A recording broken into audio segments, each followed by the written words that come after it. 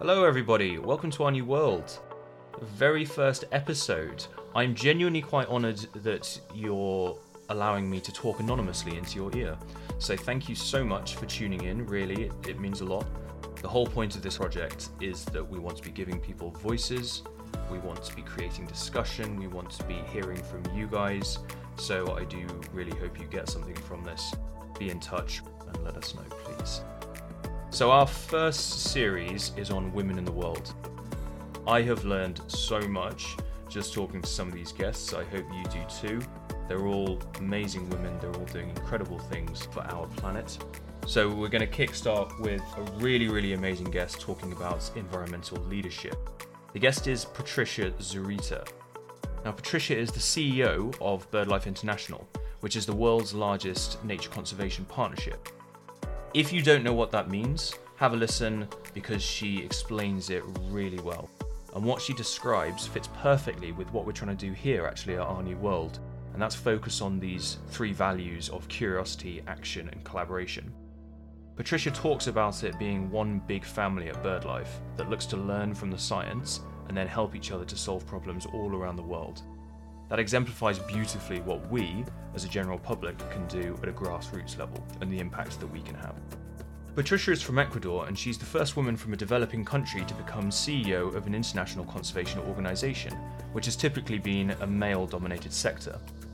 Before BirdLife, Patricia was the executive director of the Critical Ecosystem Partnership Fund, which also puts civil society at the core of its values, and she led the Conservation Stewards Programme in Conservation International. So this is really someone who knows what good leadership looks like. So in this very first episode, Patricia talks about the ethos of BirdLife, her route into environmental leadership, advice for working towards a similar goal, and finally, as always on this show, she recommends one thing she believes we can all do to move the dial for our planet. So without further ado, let's get into it. Patricia, thank you so much for coming on and for talking to me. Oh, my pleasure. I'm so excited. Thank you so much for having me. So a lot of people would have heard of BirdLife International, but can you tell us a little bit about the work that it does? Yeah, no, I mean, and to be perfectly honest, I'm not sure how many people have heard about BirdLife International, despite the fact that we are going to be 100 next year. We're turning 100 next year. BirdLife is this extraordinary family of 115 organizations around the world, all of them connected because of their interest in birds, not necessarily because they're working on conservation of birds only, because 80% of our partnership is actually nature conservation organizations, but because we all believe that birds are extraordinary ambassadors of nature and help us as indicators of the health of the planet. As I said, we are 115 partners in 113 countries. So we are the organization that has the highest reach in terms of country presence. But we are operating in a very different way than any other international conservation organization. We are, each of our partners are a national conservation organization in their own right.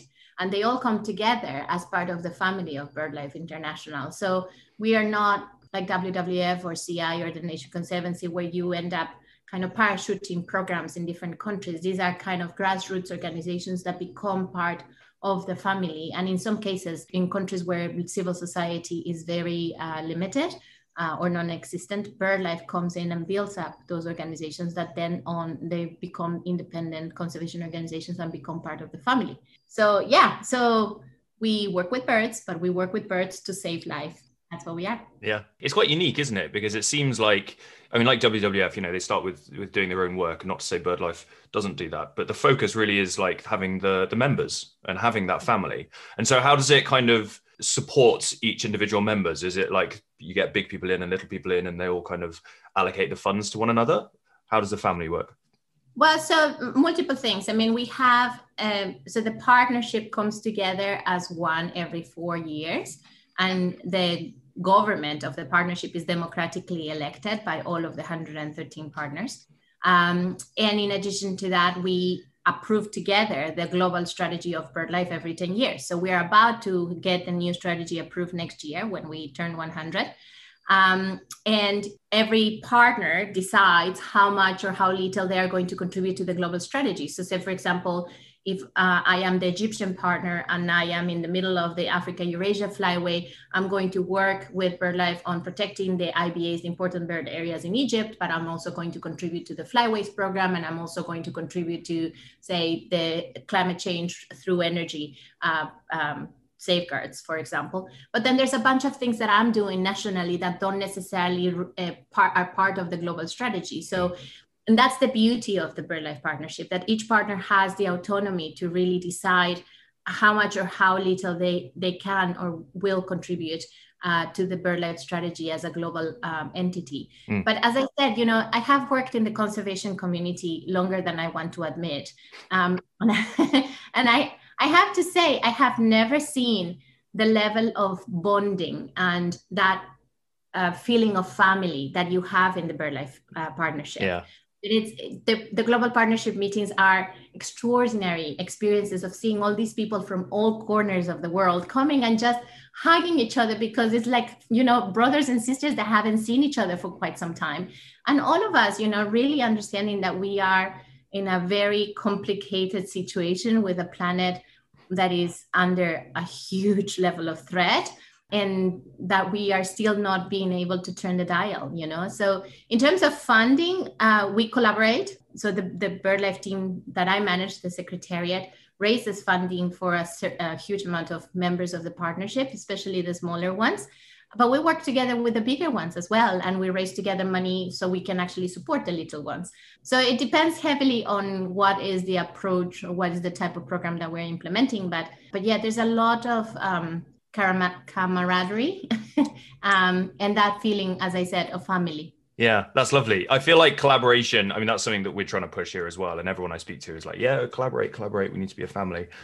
It seemed like that's kind of the way out of this, right? The sort of role of collaboration in environmentalism. And that's what I love about BirdLife, is that it's really focusing on getting everyone together and talking rather than people being competitors. Yeah. And, I think this is in my personal view, and this is not BirdLife's position, this is my personal position. I think the biggest failure of the conservation community has been that we haven't been working together. And I have been, from now my position as a chief executive, I have been pushing a lot to try to get that happen.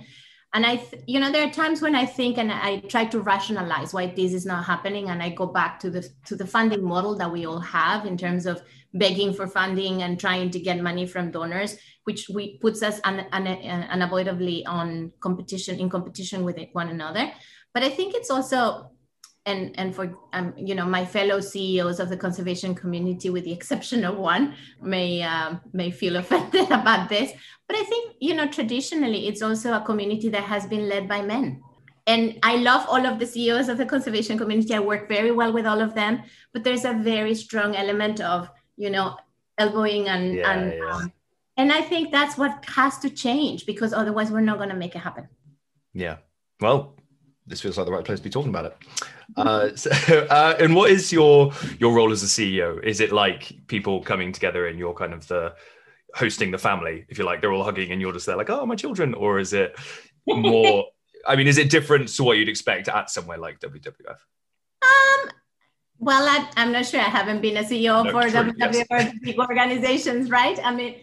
Look, in terms of the BirdLife family, my role is to first and foremost be the biggest cheerleader of the partnership, look into those opportunities where I can really help them to learn from each other and build up that strengthening, each of these organizations in the different countries, because we will be only as strong as the weakest partner. But also, I think it is looking into all these wonderful things that we can do together and we can help scale up, So just to give you an example, we have this extraordinary alliance of ranchers in South America, in Paraguay, Uruguay, Argentina, and Brazil. Over 5,000 ranchers, managing 500,000 hectares of grasslands that would be under threat because of the expansion of the soy production. And they are, we are helping them maintain their cultural management of cattle. It's from production of beef. It's very high quality beef, but it's also one that is actually keeping carbon on the soil.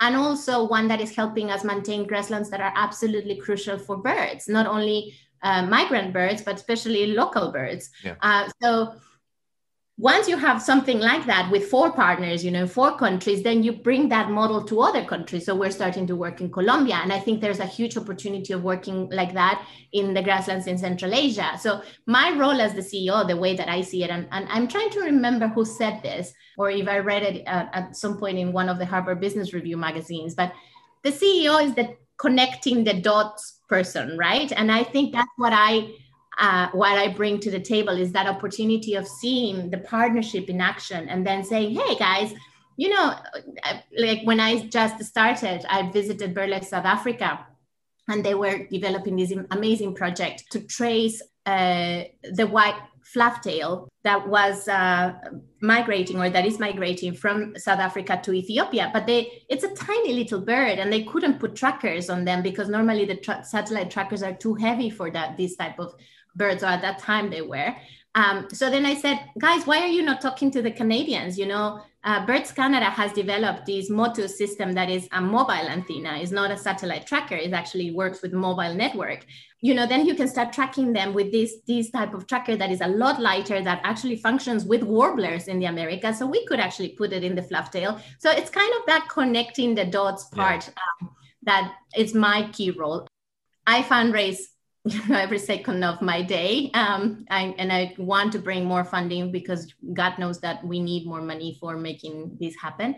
But I think, as I said at the beginning, my biggest and more important role is to be the cheerleader of this partnership and figuring out how we can get better known, how we can make sure that the amazing work that these partners are doing in all corners of the world is known, and it can be replicated and supported by many other conservation organizations. Yeah, that sounds so fun. Just learning constant conservation. I mean, is it fun? I know you've kind of hands aside. You've got to say you enjoy it, right? No, I love it. I mean, it is, it's difficult. I cannot say that it has been easy. And the difficult part is not the conservation. The conservation part is the rewarding, wonderful part of it, despite the fact that we are, in an uphill battle. I think the part that is difficult of being a CEO is that you have to deal with all of the operational stuff, right? And BirdLife has grown organically all these years, has been, someone put it as 100-year-old startup that hasn't really invested that much on the back office infrastructure. So when I came from a very competent and strong conservation organization in the US to coming to BirdLife, I found a wonderful family business that wanted to be an organization. So over the last 5 years, I've spent a lot of my time trying to get the back office in place, the finances, the financial systems, the fundraising system, the HR systems, making sure that all those pieces that are kind of the gears that allow you to make the conservation happen are in place.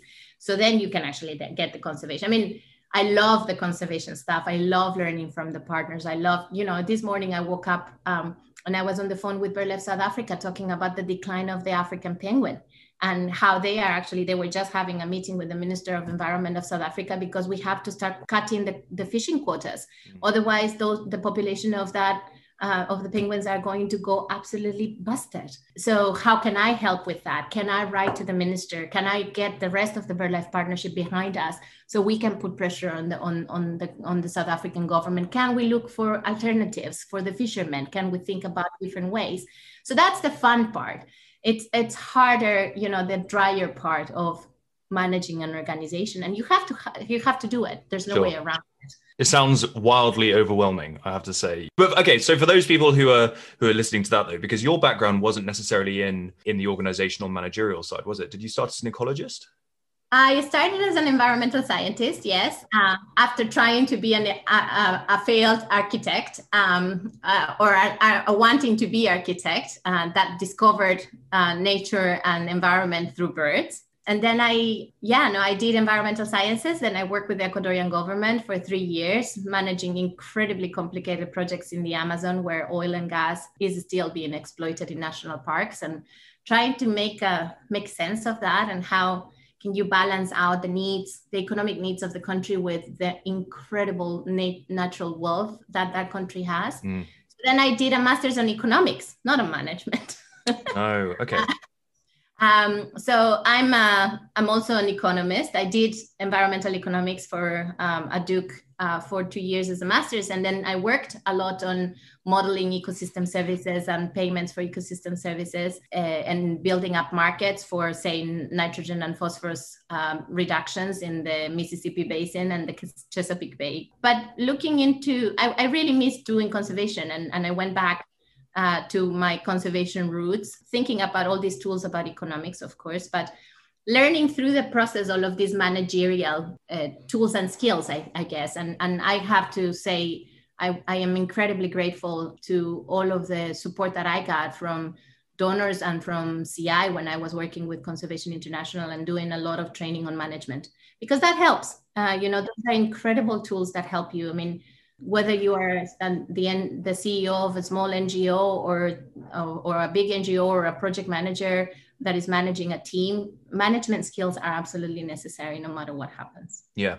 Well, it's such an interesting background, because I'm thinking, while I'm asking you about this and your background, I'm thinking about people who want to get into management positions or who aren't even thinking about it, but suddenly it might be piquing their interest, because a lot of people who get into science or conservation start off so specialized as ecologists or a fish ecologist, or they do a PhD on a single species in the Amazon rainforest on a Thursday. It's all so specific. Obviously you did the masters, but what do you think of some of the best experiences you had that actually led you more into the managerial side of things?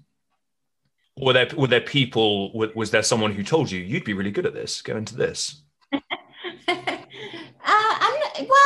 don't know. I mean, I think as you keep progressing, unless you actually want to stay in a very specific type of intervention with managing a specific project. And I'm thinking, I had the immense fortune of being given the freedom of designing a program in CI when I took over the leadership of the Conservation Stewards program. That is a program that works with local communities, identifying the opportunity cost for those local communities to do conservation, and then they sign conservation agreements. So in that case, CI or other NGOs, we actually do them as well in BirdLife, commit to a specific benefits that are provided to the community in exchange for them committing to do conservation.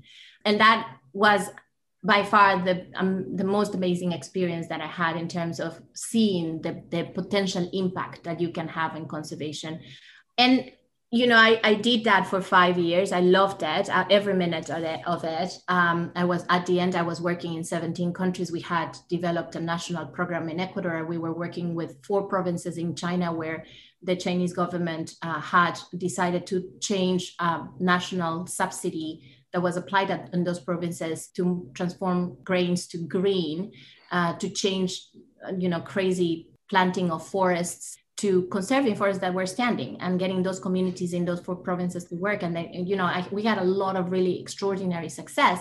But there's a point when you say, okay, if we want this to keep working, you have to step out and let others take the lead, right? Because it is important to make sure that those programs and those ideas live beyond you.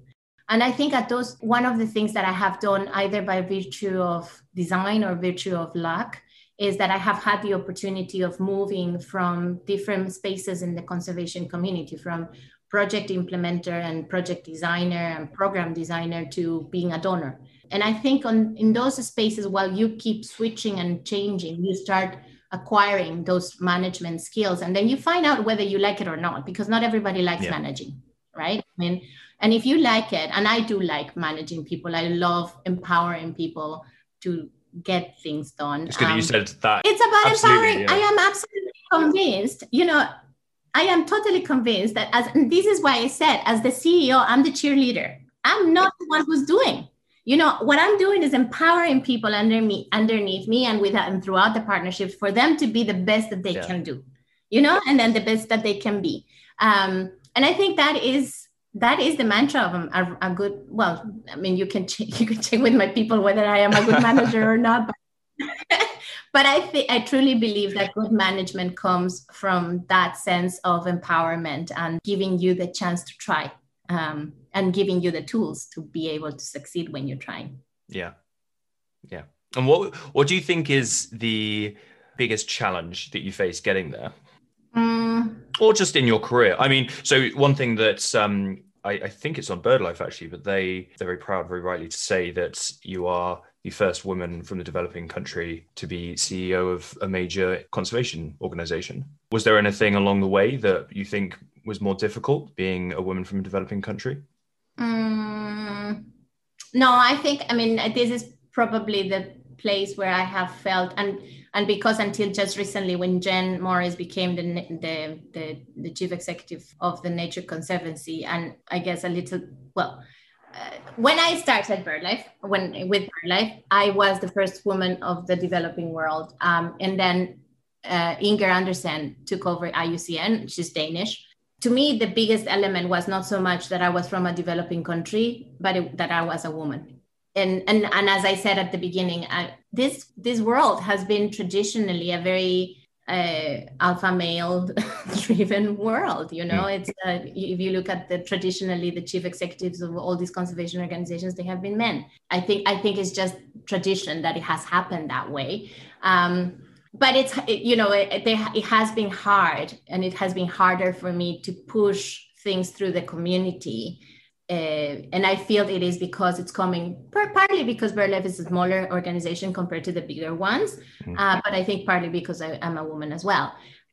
So just to give you an example, back in September 2018, so the Convention of Biological Diversity, the meeting of the COP of the Convention of the Conference of the Parties was coming together in Egypt in October. In September, I was in Washington, D.C., and I helped convene a meeting of the big conservation organizations to try to get together from the civil society perspective.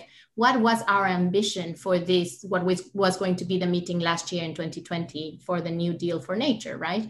And I said, guys, we have to get together and we have to have a common plea right now. I mean, this is the time, is now or never. We have to push for this. So we convened Tom Lovejoy, who's a member of my advisory group and who happens to be also a board member for many of their conservation organizations, helped me put this meeting together at the National Geographic Society.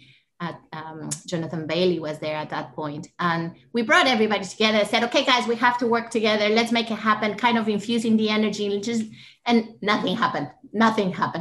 Then we met again in October in Egypt, and I said, okay guys, now is the time, we're all here, let's make it work. Nothing happened. And then a year later, Marco Lambertini from WWF comes and says, guys, we have to get together, let's make it happen. And everybody comes, It's so annoying.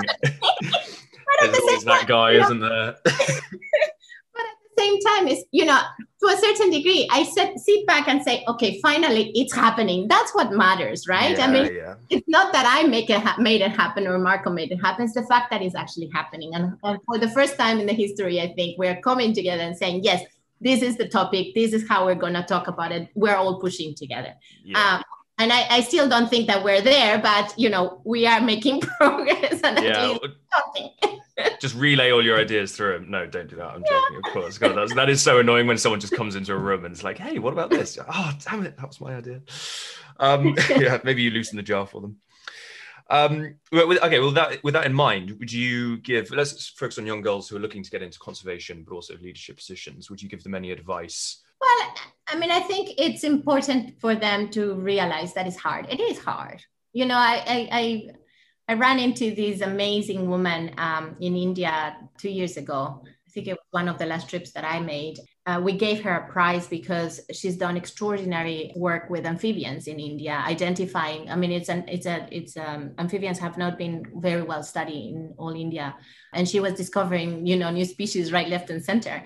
But she said, it was one of the hardest things that I did because I had to convince my parents that it was okay for me to be up in the middle of the night chasing frogs. So it is hard, but at the same time, I think, and I don't know how will this sound, but I think women have a special connection to the planet and to Earth. There is that element of nurturing that because we're mothers or we're designed to be mothers, have, and it is incredibly rewarding.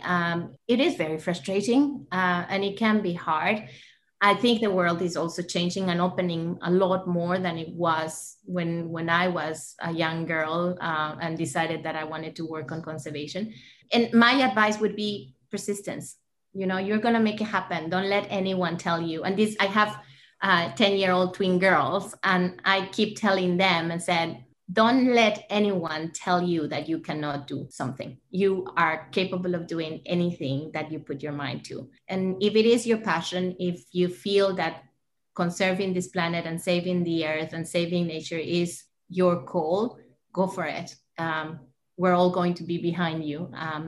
It is hard, but it's incredibly rewarding. Yeah, awesome. Great advice. And are they following in your footsteps? Are they going into conservation? Well, I don't know. They're only 10. Yeah, well, make them listen to this, and then we'll try and no, that's fine. 10 is I'm a teacher as well, and by 18, I'm like, you don't have to have it sorted. So well, life changes, and sometimes I wanted to be a doctor, and then I ended up being, my first year of university was in architecture and graphic design. So I would say whatever you put your mind to it, just understand that there's always going to be obstacles, and that if you persevere, you're going to overcome them. Yeah. And what advice would you give a young you starting your career? I would say listen to your gut a lot more. There's an element of instinct that sometimes we feel incredibly insecure to follow because we feel that we are so inexperienced. But instinct is an incredible advisor. Your gut knows. Also, and I think if I would go back, I would learn to fundraise a lot more sooner.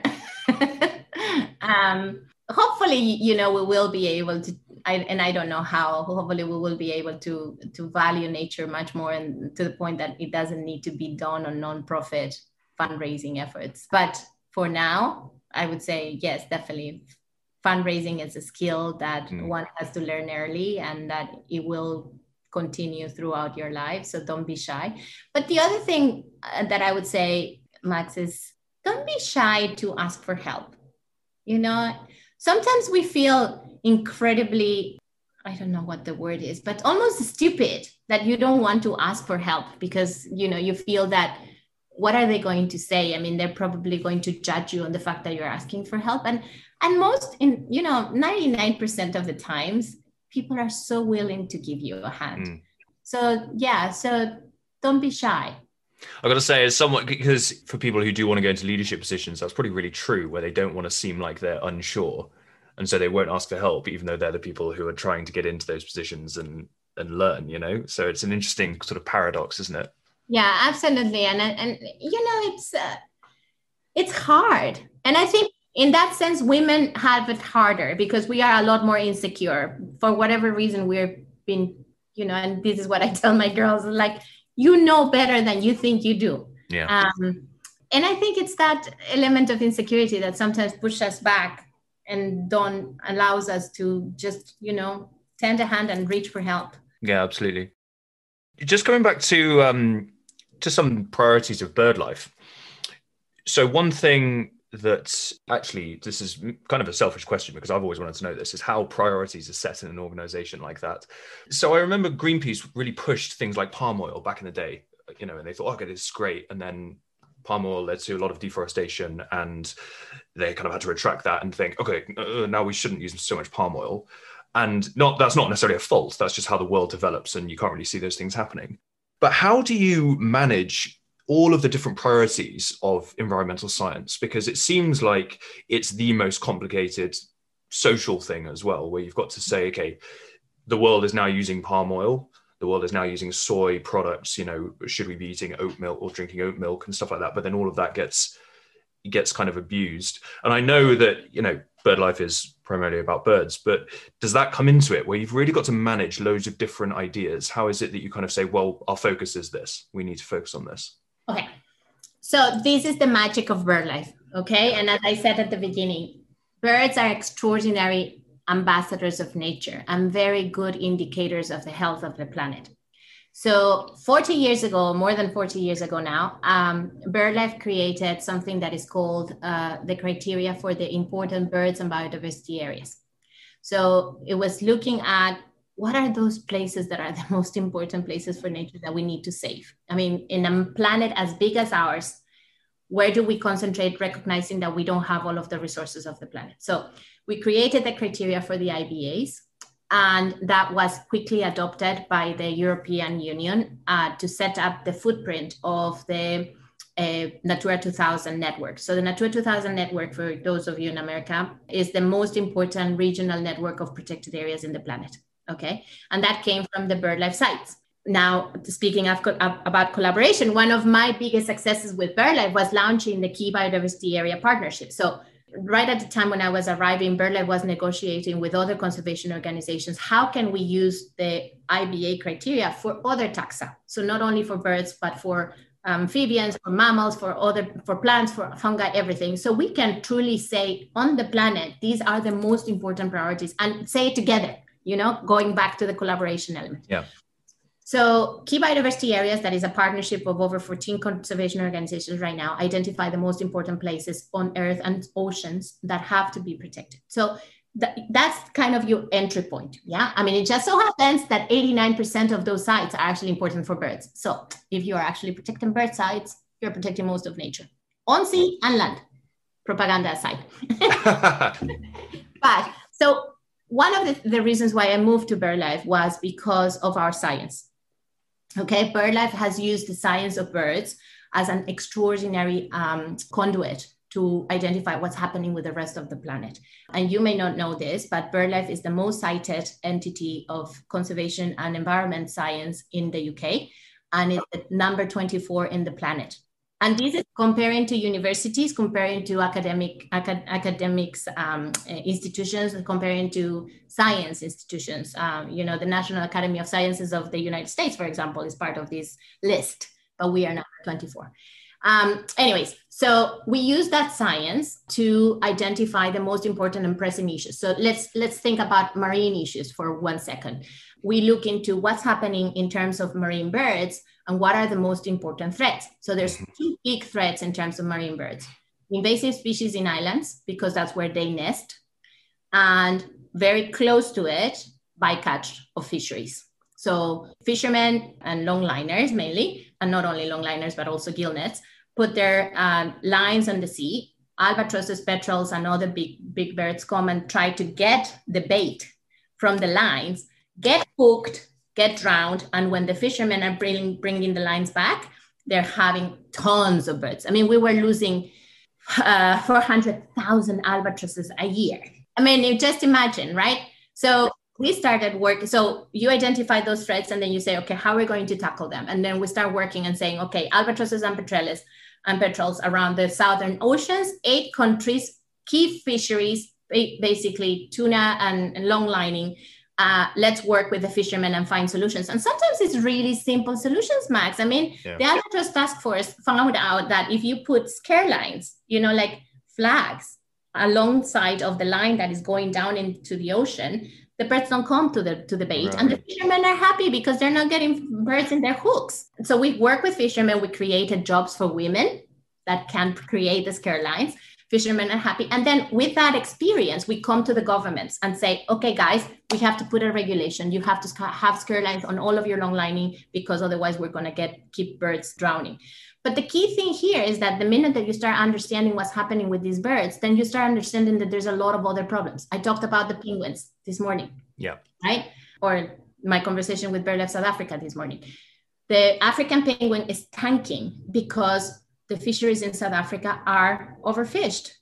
The fishing stocks are plummeting. So what does that mean? That we're leaving empty oceans, and the birds are telling us. So the birds are the ambassadors and the messenger.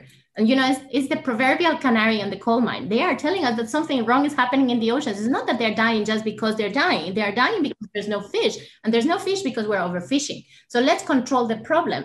So that's how we prioritize. We have a lovely strategy, and now the 10-year strategy that we're going to launch next year comes and says, okay, there are 3 key foundations of BirdLife: birds, our partnership that is unique, and our science. And over those 3 foundations, we have 4 pillars. We're working with birds to protect them. We're working with their sites, because we know that unless we protect those important birds and biodiversity sites, we're not going to make it happen. But we are connecting them and building up landscapes and seascapes, and the flyways, because they migrate, right? And then we're going to tackle the most important threats to nature, because by protecting species and sites is not enough. We're going to tackle, with many, many others, and I will tell you about Trillion Trees in a minute, but we're going to work on climate change, on agriculture, on fisheries, and on financial flows, because nature is completely underfunded, but the money is on the table. We're spending 50 times more money destroying the planet than investing on it. So if we just shift that a little bit, some of those subsidies into incentives, we can make it happen. And then we're going to mobilize the world with us. The BirdLife Partnership is in 113 countries. We can mobilize more people than any other conservation organization with them. And one of the big mantras that I have is we have to keep reaching out beyond the BirdLife family. And we have a couple of really extraordinary experiences with WWF and WWF UK and WCS. We have a big initiative that is called Trillion Trees to plant, restore, and protect 1 trillion trees by 2050. But we are, as I said, bringing them together and working with them to have a common voice for the global goal for nature in hopefully 2021 when the Kunming meeting happens. But also working with them with the KBA partnership. I mean, the lovely thing and the unique thing about BirdLife is that DNA of partnership and collaboration. Mm. And that, just on that, because that's quite a big deal, particularly now when I feel like conservation is making a bit of a shift into, it's becoming quite proactive. Like there's obviously a big push for reintroduction projects here in the UK. But the idea or the structure of BirdLife presumably means that you get new ideas constantly, and being able to expand must be quite an exciting thing. I don't know if that's a priority of BirdLife. Well, there's a huge amount of innovation and innovation on the ground. Innovation that happens because these people realize what works and what doesn't. So, I was talking about the scare lines in the fishing hooks in South Africa, Namibia, or Argentina. But there are so many others. The Lebanese partner, for example, has been working with local communities that are using ways of managing the land that was the way that Mesopotamia used to do it, with women in charge to begin with. But, really taking care of the resources. And it's called the HEMA, is the Arab name of taking care of the land. What's it called? Sorry, HEMA. HEMA. HEMA. Yeah. And they are now replicating that and resuscitating really a traditional way of managing resources that actually helps the communities also to get better organized. And that's being replicated. And now we want to go beyond Lebanon. So how do we take that to other parts of the Arab world and to the Middle East? And how can we actually make sure that we are nurturing that traditional way of management? Or, as I said before, when we were talking about the grasslands and the ranchers in South America, how can we replicate that and take it to Central Asia?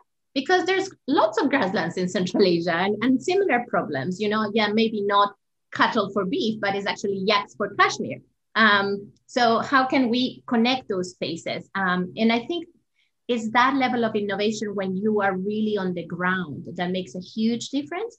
I think the lovely element of BirdLife is that you have those two spaces. So you are creating or bringing together all of that fantastic innovation on the ground, but also matching it with the new trends that are coming from, the big conservation organizations talking to each other. And how can we match those two? And this is where we come together and where we play an incredibly important role, coming and saying, okay, guys, the world is talking about a carbon market. How can we actually put it together? Where are our forests? What do we have to do? What do we have to do to really empower those communities? Not necessarily the BirdLife partners, but those communities that own the forest. So they cannot be taken advantage of when the carbon market is up and running again. Or how do we make sure, now we're talking about green bonds and nature bonds and what happens with the information for biodiversity or with the information about biodiversity for the financial markets. How do we make sure that information really flows from the ground all throughout to Wall Street and London City and, the Hong Kong Stock Exchange? So it's realizing that it is almost a parallel world, and you have to play that role from the grassroots, building up the innovation that gets scaled up, but also those models that are being discussed in the higher levels, and then bringing them down and making them real also sometimes. Yeah. you've listed quite a few ways that you sort of connect with people, but it is a grassroots thing. This is all meant to be grassroots for people, and particularly for women who are disproportionately affected just around the world generally. How is it that you kind of give people voices in communities? And I've just finished a really wonderful book by Mary Robinson called Climate Justice. And it gives some examples and stories about women who have done great things in their community and then sort of ended up at COP and talking in front of rooms of people. How is it that communities are given voices in that way?